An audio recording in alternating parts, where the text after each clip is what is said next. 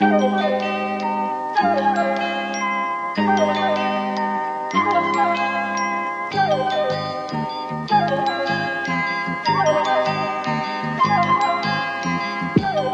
basically what they've said is Google has abandoned this project because in these times of economic uncertainty, one of the richest corporations in the world can't take the risk on doing this.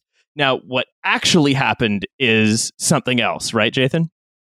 Yeah, I mean, from the very beginning, the moment it was announced in October of 2017, there was just like this total sustained public opposition, right? You had a lot of organizing, a lot of activism by local kind of civic leaders, but particularly by people like Bianca Wiley, who were there really kind of calling the bluff on this democratic public relations game that they were playing, showing up to every single meeting, asking questions, requesting documents, just like actually engaging with the company rather than letting them do this public relations ploy.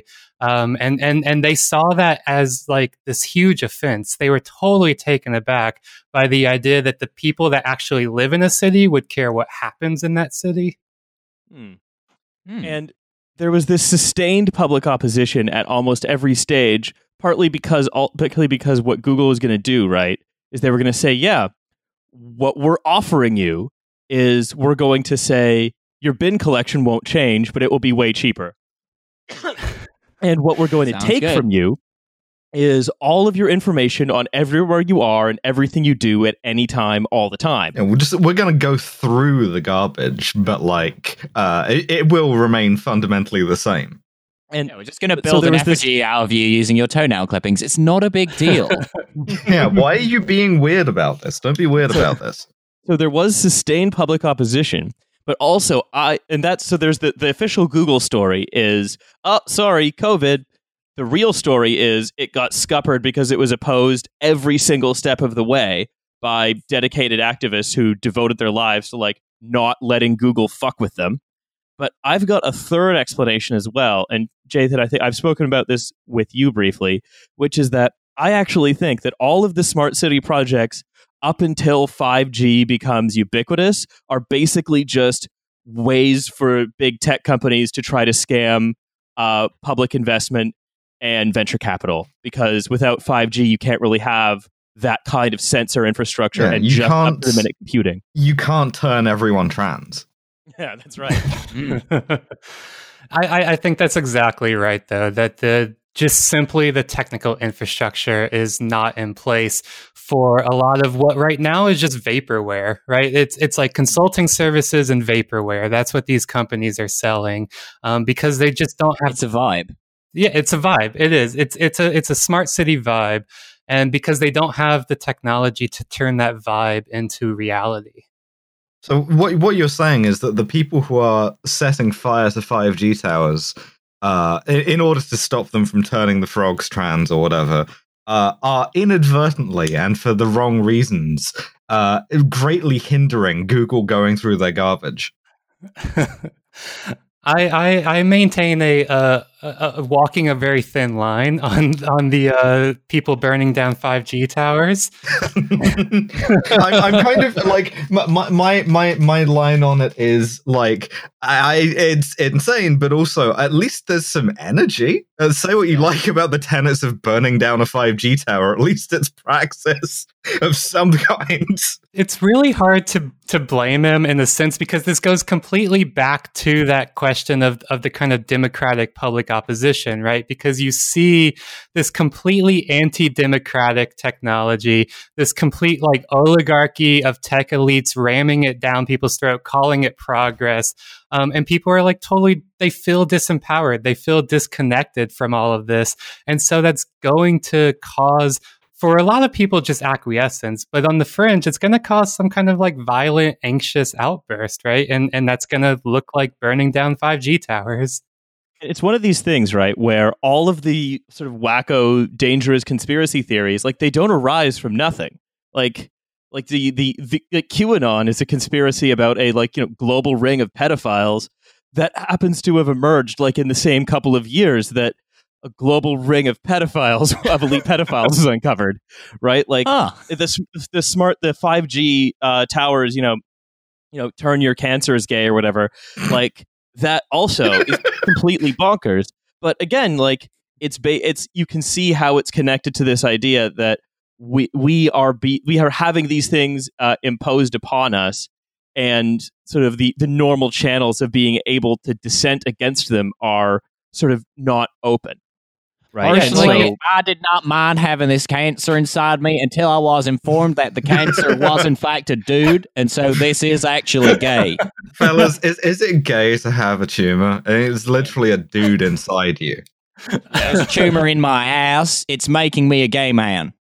So, Hussein, what do you think about this so far? What does it having a tumor make you gay? I mean, no. I mean, I know. Go off, King. Give us it. Tell us it straight. No. I mean, yeah. Like, it's sort of.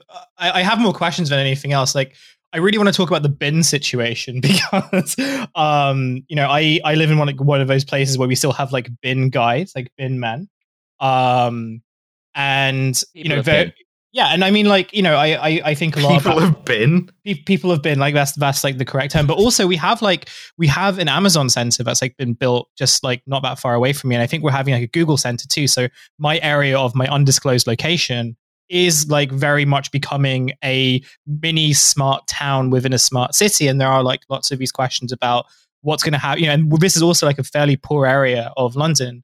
Like what's going to happen to like, especially post coronavirus, like what's going to happen to like working class people who like for these jobs are like really important to kind of sustain the economy, right? Or like sustain like the community rather than the economy. I guess we'll talk about that later on. If I had to guess, probably a bunch of good stuff. Right. I mean, like it might just, and then, maybe Jathan can kind of like, well, obviously he knows more about this than I do, but is like the next stage then where it's like, okay, well, we're going to like take away these jobs where you have, not a lot of union rights, but at least like some union rights and some kind of like pathways in terms of establishing like collective action and collective bargaining. And we can say, well, you'll have these like great new jobs at the Google warehouse and the Amazon warehouse, and you'll get paid a lot more than you do like working for the council of the undisclosed location I live in. The trash future image of this is a guy in a high-vis wearing like an HTC Vive VR headset and just like emptying a virtual bin.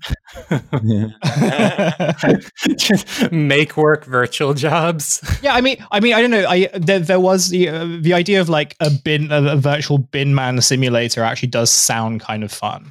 Yeah, we're streaming that Sunday. Yeah, I'm all tabbing back and forth between the notes for this and virtual bin man simulator. So, I mean, the bin question is a really interesting one. I think we can dive into that. It's a great entryway because there are these smart bins everywhere, and I mean, part of that is because the smart bin is a great representation of how the smart city actually exists right now, not in this way that like Sidewalk Labs or, the kind of grand concept designs of a total system of systems. But in a lot of ways, it's much more piecemeal. It's much more incremental. And it's these things like smart bins, because a smart bin is a perfect encapsulation, right? It's a way of replacing a thing with a smart upgrade of it. It's a thing that is filled with sensors. It comes with all these efficiency gains or promises, rather, right? So it's the idea that you can take the ages old kind of trash collection route.